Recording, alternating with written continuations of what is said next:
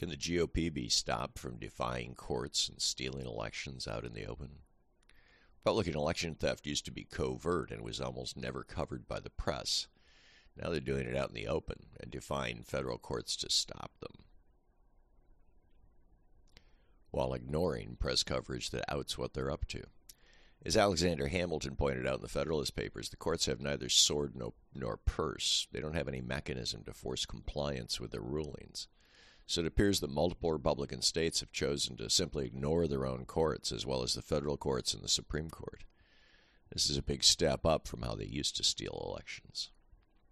In 1968, for example, after tens of thousands of American deaths and millions of Vietnamese, President Lyndon Johnson had worked out a peace deal between the U.S., North Vietnam, and South Vietnam.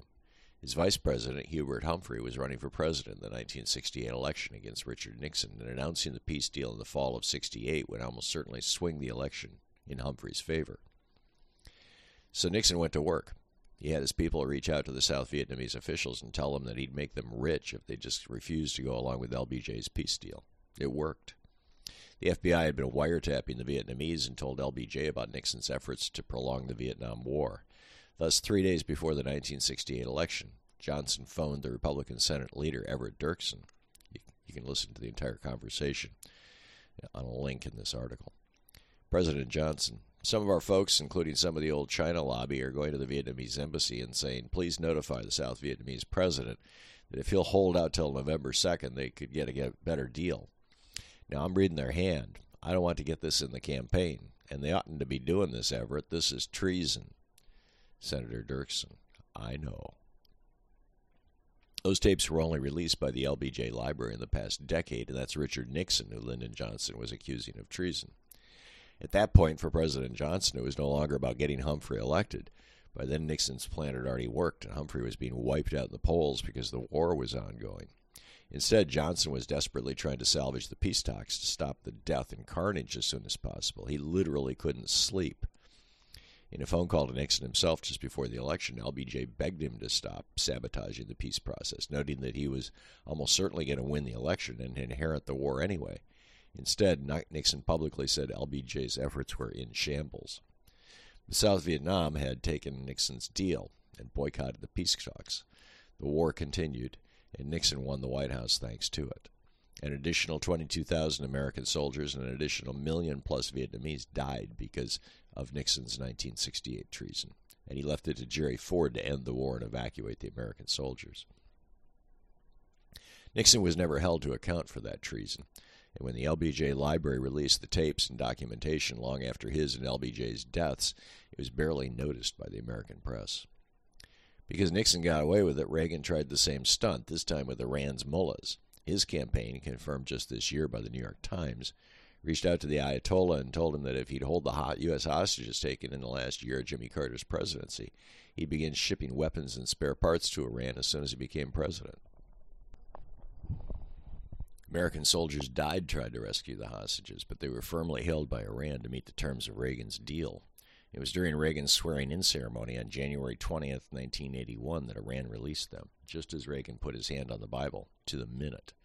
Reagan and Nixon getting away with rigging elections inspired Texas Governor George W. and his brother, Florida Governor Jeb Bush. Jeb had his Secretary of State, Katherine Harris, throw around 90,000 African Americans off the voting rolls, and then, just for good measure, invented a new category of ballots for the 2000 election: spoiled. Spoiled ballots were ballots mostly coming from black neighborhoods where Bush's and Harris's people had installed old, defective, and unreliable punch card voting machines. When people weren't sure all the right holes had been punched because some hadn't worked right, they'd often write in Al Gore in the write-in space along with punching the Gore button. This, according to Bush and Harris, spoiled the ballots so they didn't need to be counted, although there is no federal or state law that would back up that claim and require those ballots to be ignored. As the New York Times reported a year after the 2000 election, when a consortium of newspapers they were part of finally recounted all the ballots, quote, while 35,176 voters wrote in Bush's name after punching the hole for him, 80,775 wrote in Gore's name while punching the hole for Gore. Florida Secretary of State Katherine Harris decided that these were spoiled ballots because they were both punched and written on in order that none of them should be counted. Many were from African-American districts where older and often broken machines were distributed, causing voters to write on their ballots so their intent would be unambiguous. End quote. George W. Bush won the election by 537 votes in Florida because the statewide recount, which would have revealed and counted the spoiled ballots, handing the election to Gore, who'd won the popular vote by over 500,000, was stopped when Sandra Day O'Connor became the deciding vote on the Supreme Court to block the recount order from the Florida Supreme Court. She had told friends when the election was initially called for Al Gore by CBS News that she wanted to retire that year because her husband had been diagnosed with Alzheimer's and she did not want her replacement to be appointed by a Democrat. She voted to hand the White House to George W. Bush. Florida's voters be damned. At least back then, the GOP was listening to the federal courts.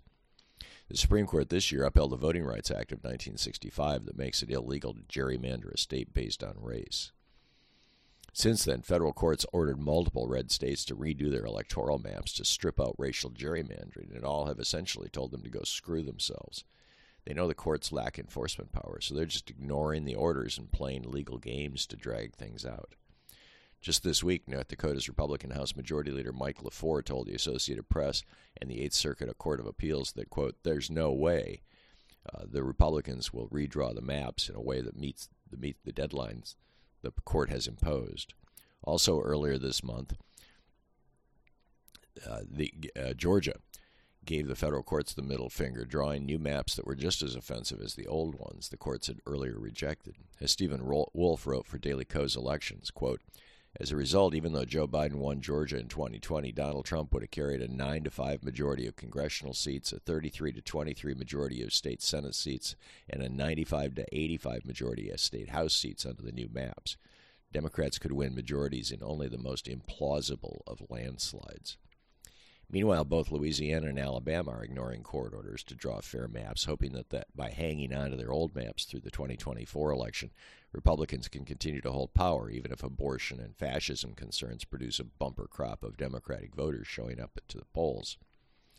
As the Brennan Center noted in September, quote, 10 years ago in Shelby County, Chief Justice Roberts wrote, things have changed in the South.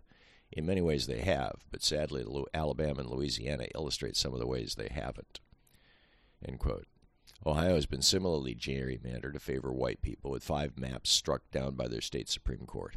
But when the Chief Justice was forced to retire because of her age, her replacement flipped the tie-breaking vote and in a stunningly partisan act approved the heavily gerrymandered maps for 2024.